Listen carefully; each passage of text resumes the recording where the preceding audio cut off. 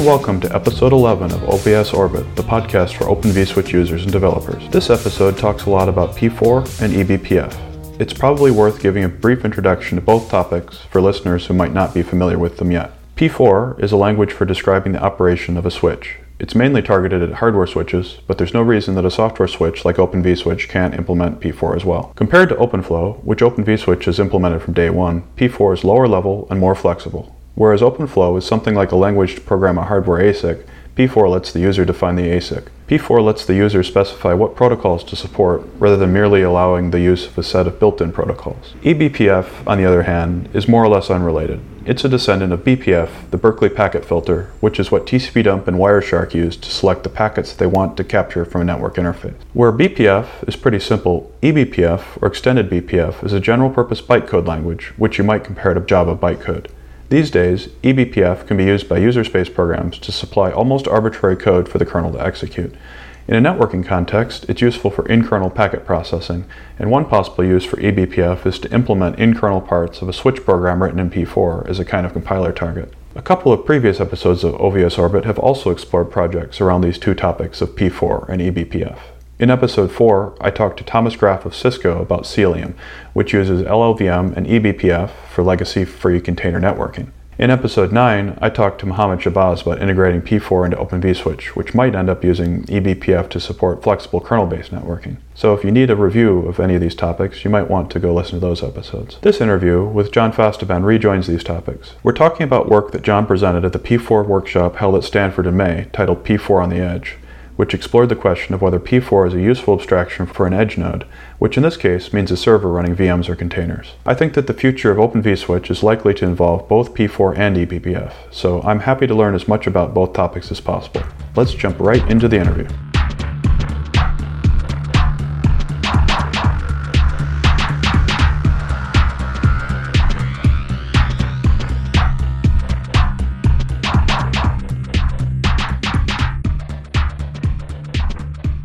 Today I'm talking to John Fasteban from Intel. John, you've contributed hundreds of commits to the Linux kernel networking stack. I was taking a look at it this morning. Is it in the hundreds? Or? Yeah, it's well over 200 nice. now, and that was, I hadn't actually done a git pull in quite a while, so it might be more than that by now. So it looks to me like those commits have focused in two places, the scheduling core of the networking stack and the Intel NIC drivers. Do you want to introduce yourself and say anything more about that or correct me? Sure, no, that sounds about right. I work at Intel. I was previously working on the Intel drivers. I started there working on FreeBSD actually. I didn't know that. Yeah, does Intel contribute FreeBSD drivers as well? Yeah, so almost, I get in trouble for making blanket statements here, but I think almost all of the Intel drivers have FreeBSD counterparts. So I started there. Do they share code? Yeah, there's a portion of it is shared code. A lot of the sort of low-level banging on the registers, kind of things you would expect to be shared code. Managing the PHY and all that kind of stuff. But then the operating system pieces are all separate between, I guess, VMware and BSD and Windows and Linux, of course. So then after working on FreeBSD for a while, where I mostly did some validation and a few other things, I did start working on the Linux drivers with the 10 gig NICs, probably starting there, where I focused a lot on the 8021Q spec, got involved in doing all that fun stuff, going to the IEEE kind of meetings and all that. I've never been to an IEEE meeting, so how does that work? I always expected it was a bunch of electrical engineers and I wanted to really understand what was going on. It probably is, and actually in some places I felt very out of place as they argued about how to make 100 gig work or 400 gig or whatever they happen to be working on at now.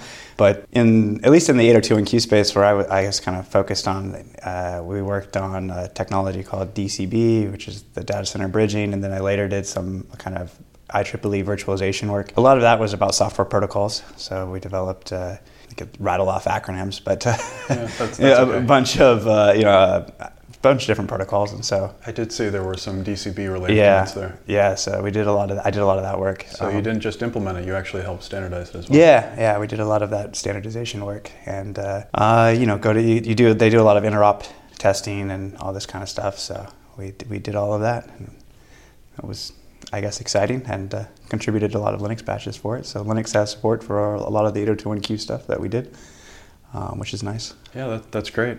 So today the goal is to talk about some of the work that you've been doing with P4 and eBPF. I don't know whether that's something you're planning to turn into a product or a project, or if it's just experiments. Yeah, so let's see, the best way to probably attack this is how I got involved is about maybe a year and a half, 2 years ago. I sort of identified this problem that we have with NICs, at least that I see it as a problem, is I have a 1,000-page spec or more at this point, right, that describes all of the features of the hardware. And there's no real concise explanation of what the hardware actually does. And so that's kind of where I started, poking around at some sort of language to specify the hardware capabilities. So this is sort of the P4 side, where P4 is a language where you can describe what you want hardware to do and take advantage of the basic capabilities of it. Yeah, and maybe interestingly, we actually started going from the other way, is how do we specify the hardware in some kind of concise way that you could then generate test cases from and generate northbound interfaces and APIs for. So, and that was sort of predating the P4, or kind of at the same time as P4 was being developed then. So one of the P4 use cases is not to control your hardware, but to describe what your fixed function hardware can do. Is that closer to what you're looking at? So that was where we sort of got started on this, or at least where I got started on this. And then from there, the work that we did was to try to figure out how to offload parts of software into hardware, which is something that Intel would like to do as a manufacturer of silicon, right? And a lot of other folks are kind of looking in this area. And so that work kind of led into, well, how do we define the software side as well as the hardware side, so we can sort of come up with some sort of mechanism to say this part of the software model can be offloaded. And that led to a tool that we wrote called Match, which is very P4-like, but exposes the kind of control plane side of P4.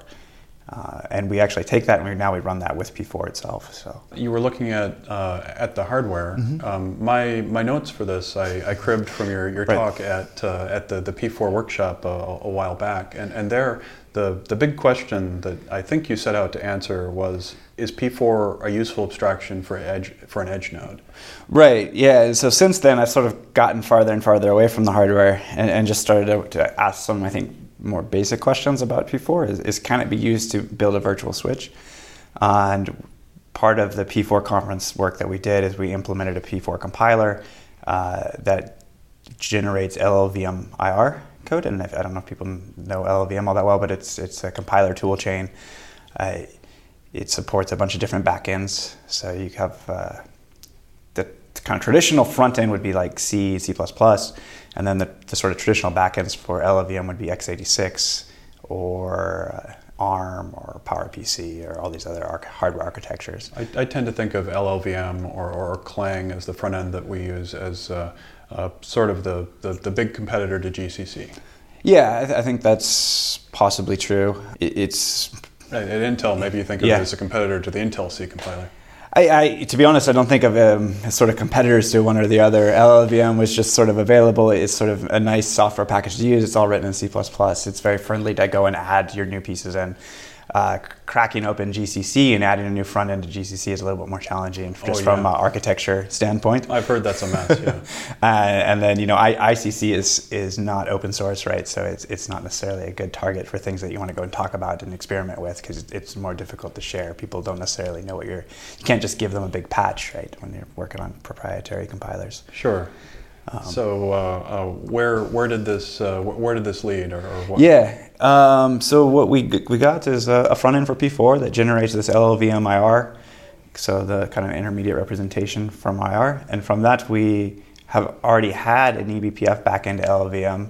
I didn't do that work. That was done by some folks at Facebook and Blumgrid, Alex A, if you're familiar with him. They're pretty well known in this community. Okay, so these guys did all this work kind of on the back end side, and a lot of the Linux kernel work to support a lot of the eBPF code in the Linux kernel. We leveraged a lot of that by just taking the P4 directly into IR, and then we can from there generate eBPF code and run it in the Linux kernel. One of the sort of experiments was, is P4 expressive enough to build a virtual switch? The other piece I was sort of interested in is eBPF as a kernel kind of virtual machine that's running code, have enough support to implement a virtual switch. Okay. Sort of were successful both ways, I think.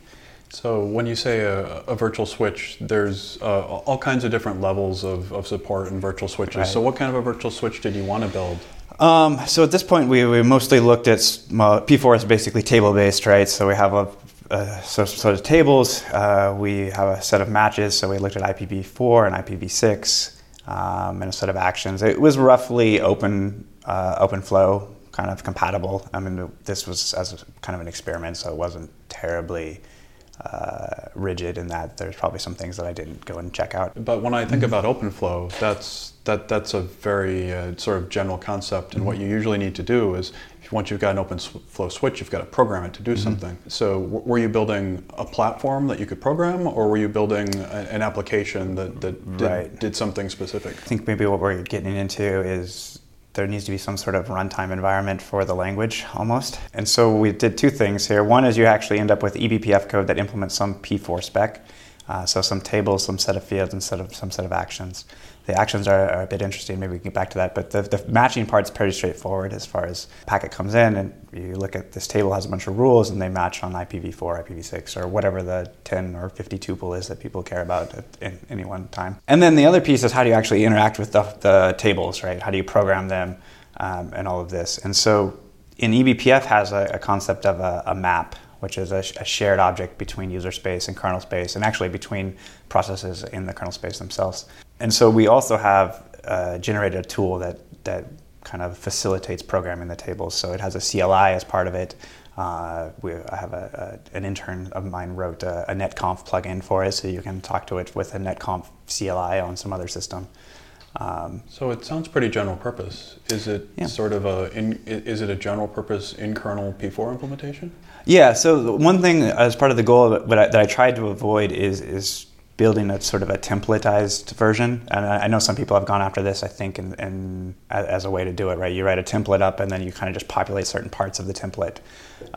So this code is pretty much all generated in IR. There's no sort of standard objects or anything. Mm-hmm. So what's sort of interesting down the road, right now it's pretty crude, I'd say, from a intermediate representation standpoint. The IR it generates isn't terribly great performance-wise, but you could conceivably start to run more optimizations on the IR, generate better IR itself.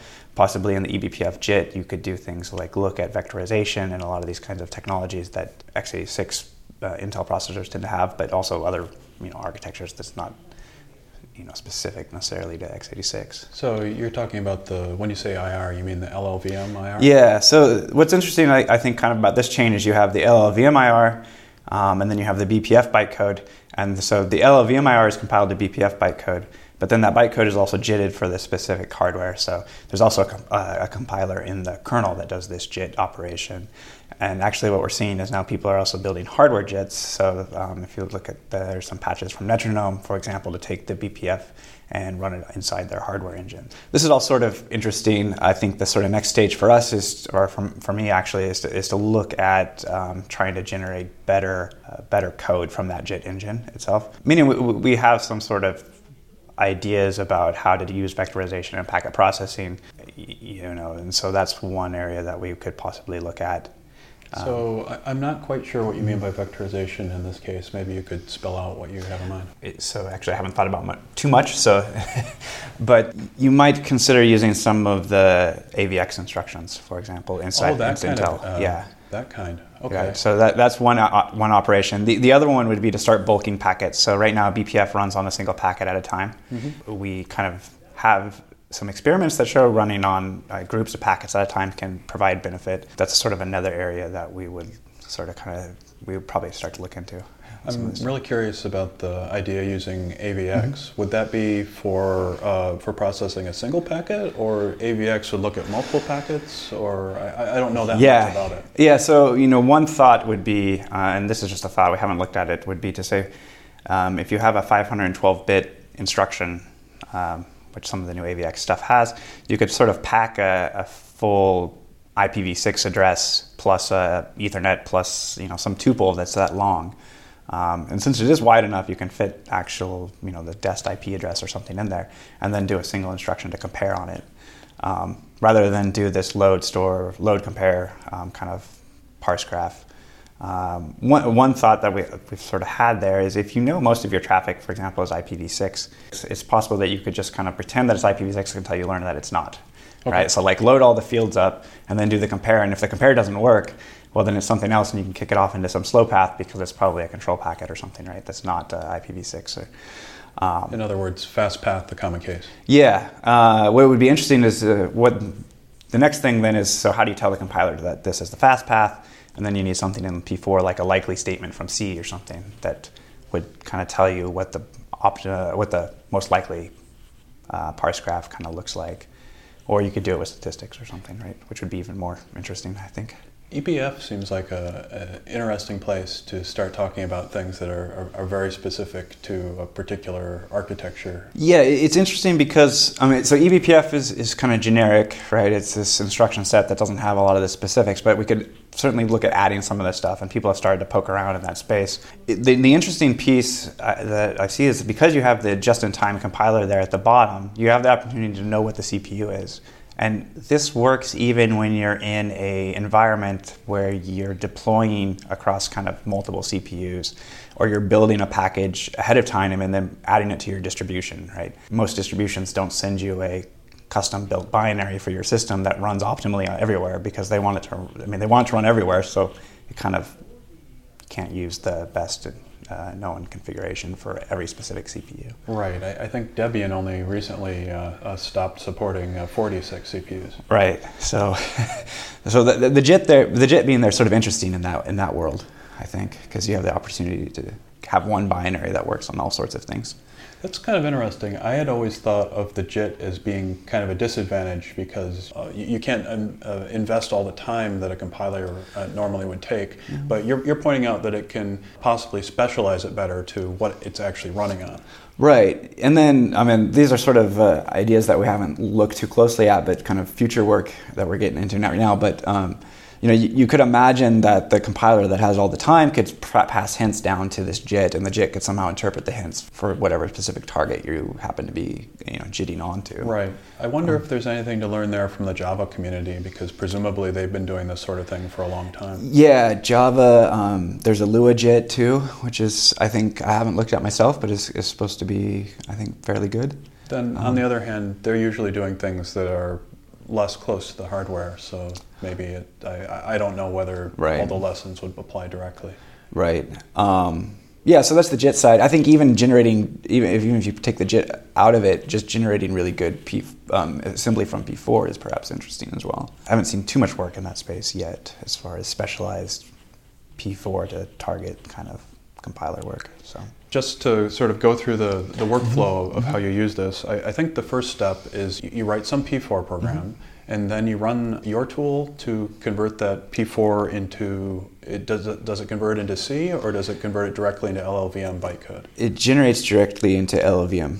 Okay. IR. So we skip the C part in this case. And then the bytecode, that's something that's actually stored in your object file on disk. Mm-hmm. And you load that directly into the kernel on a particular network device using TC? Is that? Yeah, that's the flow. And then when a packet's received on that device, it gets turned over directly to that program? Currently, in the kind of available stable Linuxes, it actually gets passed into the stack first, and then the stack runs the program. There's a new kind of project called XDP, which stands for Express Data Path, I hope. I could have that wrong, but I believe that's what it stands for. I should know. But that would actually run it in the driver itself, and so that would be another interesting target for this sort of work. The advantage there is you don't have the overhead of building the skbuf, which is the sort of OS abstraction for a packet. If the packet actually goes into the host, though, you still have to build the skbuf, so it just kind of depends on the workload and how we optimize the stack going forward for these kind of use cases. Right. So when I talked to Thomas Graf about this several episodes ago, and one of the questions I asked him was, if most of the packets actually get delivered to the OS somehow, what's the advantage of XDP? So his answer was that, in fact, in data centers, you're always under attack, so there's a lot of packets you just want to drop without sending to the OS. Right. Do you have a different philosophy, or? I think it's definitely good for that. So building firewalls is that kind of use case makes a lot of sense. Another thing that I'm actually interested in looking at is if you have this sort of logic in the driver, and then we also have a bunch of other users like vHostNet, which plug into QEMU, so your packets are directly going into user space anyways.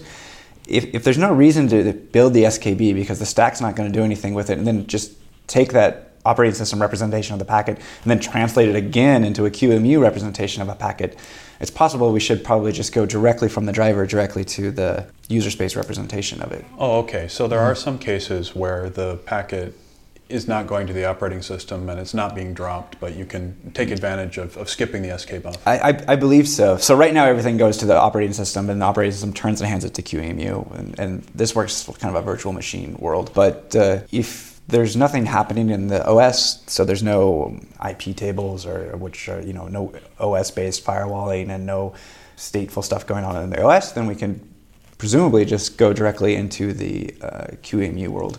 Sure. Presumably there'll be some benefit, but this is again kind of for future work. So it sounds like you've actually built this or prototyped it. So what kind of applications have you experimented with or have you implemented? Primarily, we are looking at implementing some of our hardware and software. So that's sort of an interesting case because now you have a software model of your hardware.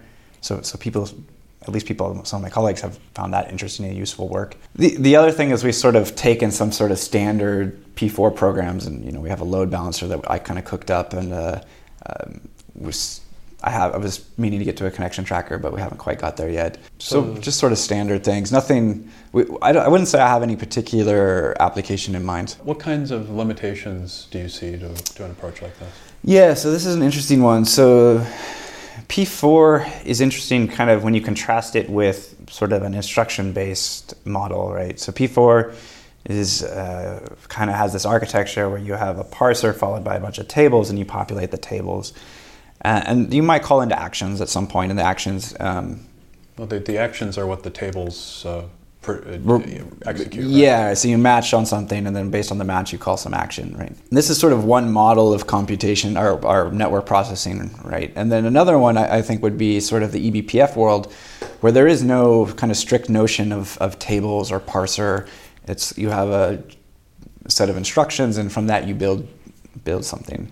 And this sort of shows that the P4 can be kind of pushed down onto this instruction set model. I'm not entirely convinced that you can go the other way. That would be harder. And so I don't think you can go the other way efficiently. It's probably true that you can encode arbitrary logic into tables if you have enough of them. Well, here's maybe a more specific question. So you mentioned a connection tracker. Can you implement that in bare P4, or do you need to use special helpers? So where we were going with this, and what the code that we have right now is, we encode it as an action. Okay, so there's an action that you call connection track. Yeah, and you call connection track. That runs out to the action. The action is its own block of LLVM-IR in this case. Could be written in C or some other language, not P4, and sort of linked in. And then when you load it into eBPF, it looks just like any other action. We call off into here's this block of BPF code at that point. So the connection tracker is implemented in BPF, or it in turn calls out to something external to the eBPF? I would like to implement it directly in BPF, but the connection tracker is one thing we haven't done, so it's hard to say where the actual problems would lie. I know people are looking at doing this now to see if it's feasible, but I haven't tried to do a connection tracker yet. Okay, so everything we've been talking about here is kernel-based, but Intel is obviously highly involved with DPDK as well, which is all in user space. Right. Can you see eBPF and P4, that kind of model, being useful in a DPDK environment? Right, so certainly a P4 model to me is useful in a user space model. eBPF is a little more interesting. It certainly could be done, that's not the problem. And I think people would probably argue that it's valuable in the fact that if I have a bunch of eBPF programs, it's useful to be able to run them anywhere, right? So you want them to be compatible. The question in my mind is, do they need to be eBPF bytecode kind of compatible, or compatible at the LLVM-IR layer? And if they're compatible, P4 generates LLVM-IR like our prototype does. The backend doesn't necessarily have to be eBPF. The backend could be native x86 or whatever, PowerPC or whatever your architecture is. And that could be in turn run in the right type of runtime environment for DPDK or NetMap or any of these guys who have user space. In other words, compile it to native code, just run it right in the normal way inside.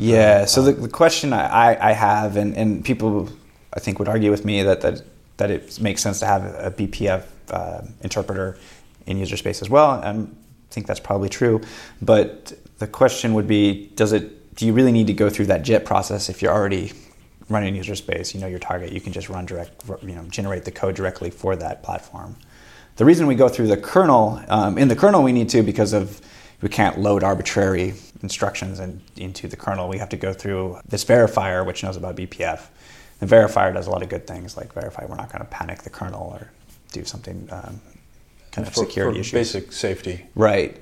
In user space, you already have that to some extent, right? Because you're in user space and there's the ring 0 and ring 3 and all that. Have you tried doing any sorts of performance tests, and what do you expect? Yeah, that's a good question. So we haven't done a ton of performance at the moment. It's all been fairly functional testing. I think we've got to the point where we can show reasonable functionality is possible, and performance would really be the sort of next step for us. We sort of know that BPF instructions can run fairly fast. They're not really the bottleneck at this point. The bottleneck seems to be getting I/O in and out of the BPF programs themselves. From my sort of inference from that is that our program shouldn't be the bottleneck.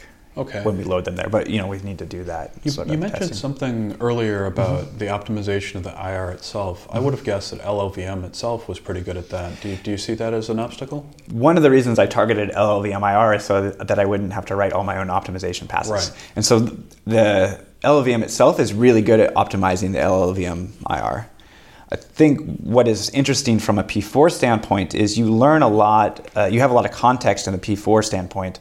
Like, this is a parse graph, here's some tables, and I kind of know how the packets are going to flow through this pipeline. I think there's an opportunity to have P4 specific optimizations. The other thing that I found that happens is if a user writes really bad P4, you get sort of bad IR. And LLVM IR isn't going to save you because it has no idea to know that this is coming into a parse graph and you've duplicated branches all over the place or something, right? Like, your graph is really badly written. So I haven't seen enough P4 to judge what's good and what's bad. What's an example of something that would be bad P4? So at this point, I would say you can write parse graphs that are unnecessarily large. Okay. Right? And this generates, because we sort of faithfully generate the LLVM IR, and from that graph, we then generate a bunch of unnecessary loads and compares in the code.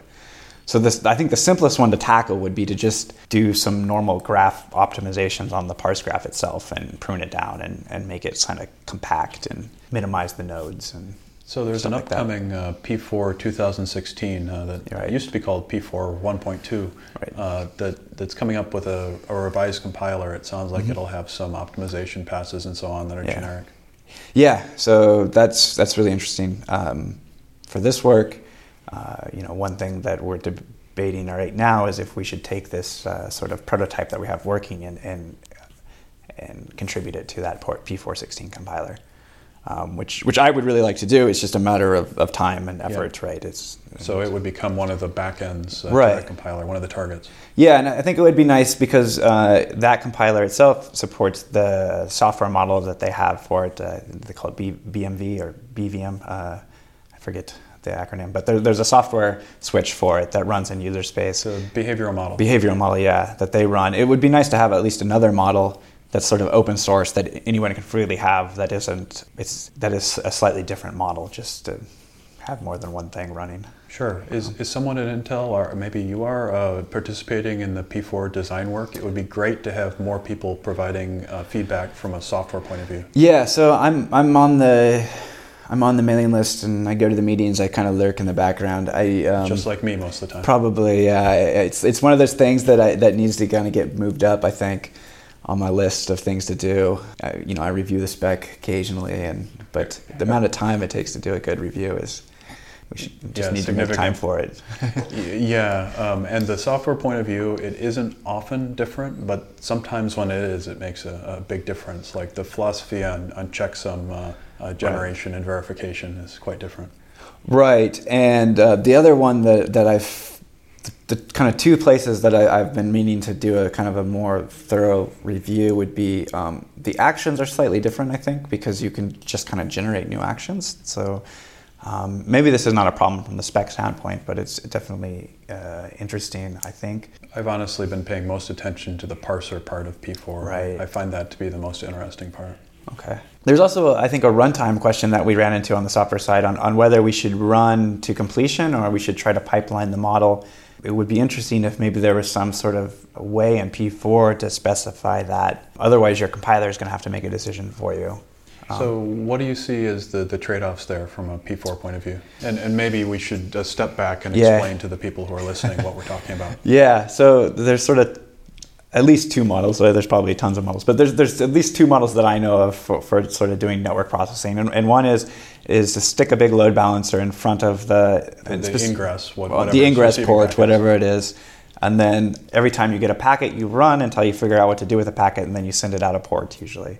And this is sort of run to completion because in a software model, it's run to completion on a single core. In contrast with a pipeline model, where you might have the single packet being passed between a whole series of cores, each core doing a very specific task. And if you look at something like DBDK actually has support for both models. So there is some data to show, in some cases this model is better, in some cases that model is better. I've always had sort of an instinctive dislike for the one where you pass it between cores, just because my experience is that the actual passing of packets or of other data structures is expensive in itself. Right. But I guess that not everybody has that reaction. Yeah, and I think this is, before I came here, I kind of thought that might be a question that would come up, and so I was trying to dig up some research or some papers or something to see some data on this. And I found some data from 10 years ago or so. So, well, this isn't an interrogation. I know, but it seemed like something that was kind of fundamental, and there should be some research out there to sort of highlight when this is good and when this is bad. But I'm convinced that somebody knows the answer to this, but my intuition is kind of similar to yours on this, that it seems like the task that you're doing has to be sufficiently expensive to warrant the message passing protocol itself, or the message protocol has to be so lightweight that it doesn't close enough to zero, right, that it doesn't matter. So this is interesting. It's interesting in the context of some of these new devices that have hundreds of cores. We have FPGAs, you can spawn these things up, or you have these Xeon Phis or GPUs or something. So, yeah, a lot of interesting things coming up. Mm-hmm. So, what are you working on now, or what's the next step for this work? Yeah, I think the next step we touched on here is performance is a big one. So I think we want to kind of do a performance benchmark, see where we're spending cycles in the kernel, see how fast we can actually make this run. The other one is I'm pretty sure the bottleneck is not going to be the BPF vSwitch. It's going to be getting data into the VM or container or something. So there's some work there that we'd like to do in the next few months to optimize that path. And the other thing I'd like to see is if we can generate interest and people are actually going to use this code, I'd be really happy to kind of get it in that P416 compiler we were talking about. And so if there's a place for this to live, then that's kind of the next thing I would probably go off and work on. It's probably at least a few months of work to make that kind of from a prototype and port it over and all that good stuff. So who do you see as the crowd that's most likely to be interested? VMs or containers or something else entirely? Appliances? It's a good question. I'm not entirely sure. I was thinking sort of, most of my thinking is along the lines of containers or VMs. So service chaining is one. Some of my colleagues, some of my colleagues are very focused on this model. I must admit I'm sort of down in the bottom half of this side, and probably you can tell by this discussion, right? So I'm kind of down in the kernel and down in the compilers and things. So most of my use cases come from looking around and see what my colleagues are doing and stuff like that. Sure. Are you paying attention to the other work that's going on with P4 and eBPF and Linux? Maybe not. What other work's going on? Okay, so I've done a couple of other episodes with people who are working on related things. Yeah. So back in episode 4, I talked to Thomas Graf over at Cisco, who's working on Cilium, which is a container networking system that's legacy free and IPv6 only, and Yep. it also uses LLVM and eBPF, and he was talking about XDP, the same thing you were. Do you see any relationship there? It's not P4 based, but it's... Right. Yeah, no, actually, Thomas and I talk occasionally as well. So yeah, I'm aware of his work. Since we're all kind of playing in this BPF space, we're sort of all touching the same kind of low-level code. You're probably all running into the same bugs. Right, yeah. So from that standpoint, it really helps to have more people working on BPF, working on LLVM in this kind of space, because we get kind of a nice solid back end to sort of implement.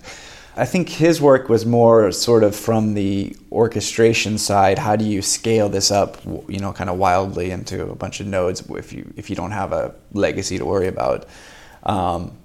We're kind of taking this from a DSL standpoint with P4, so it's kind of a domain-specific language is what P4 is. I think kind of in a similar vein, like I've also looked at some of the soft switch work that Ethan was doing. I think you interviewed him. I didn't listen to it. I saw it though. But he raised a lot of the same questions that we've ran into with doing actions. It's like, how do you recirculate every time, or all that kind of stuff? How do you do stateful stuff and combine it with OpenFlow? Yeah, and I think that's sort of interesting, because the P4 is sort of not stateful by definition. Well, it does have stateful elements that you can use, the registers and meters and okay, so that's probably too strong. Yeah, it does have stateful elements. It seems tricky to me to write something like a connection tracker inside P4 language itself. I agree, yeah. It's the two models, this table-based model versus this sort of instruction-based model. So.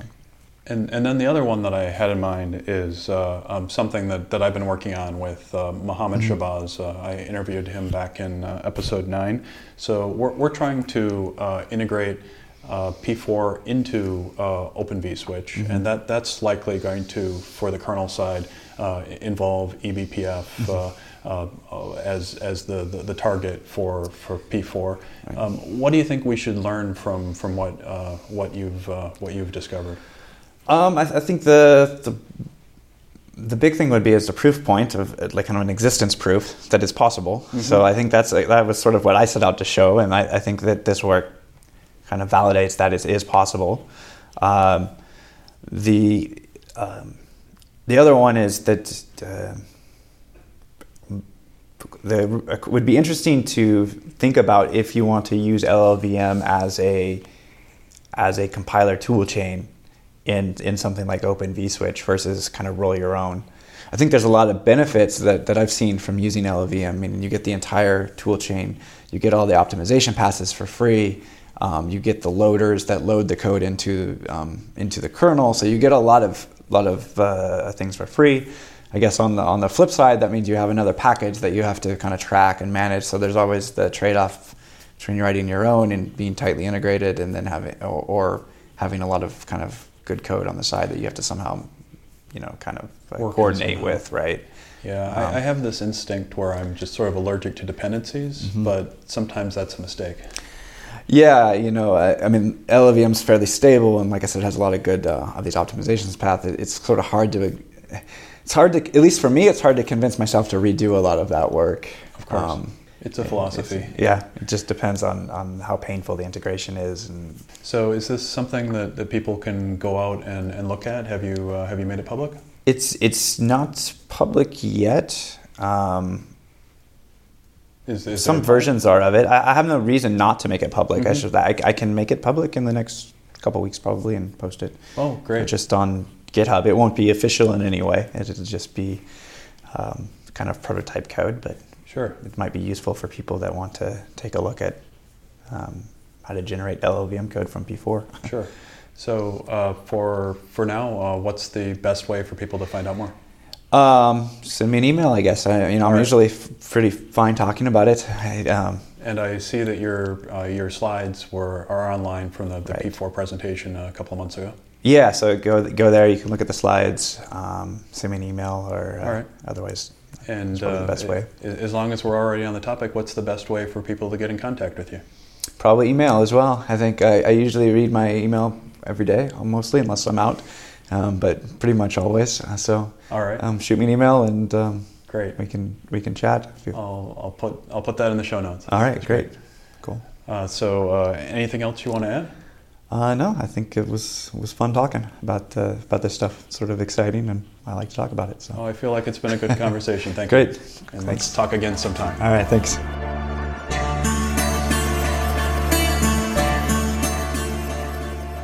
OVS Orbit is edited and produced by Ben Pfaff using Audacity audio editing software and released under the Creative Commons Unported 3.0 license. The intro music in this episode is Drive by Alex Baroza, the bumper is Yeah Ant by Spec, and the outro is Space Bazooka by Kirkwood. All of the music is also licensed under the Creative Commons Attribution 3.0 Unported license. For more information about Open vSwitch and OVS Orbit, please visit openvswitch.org.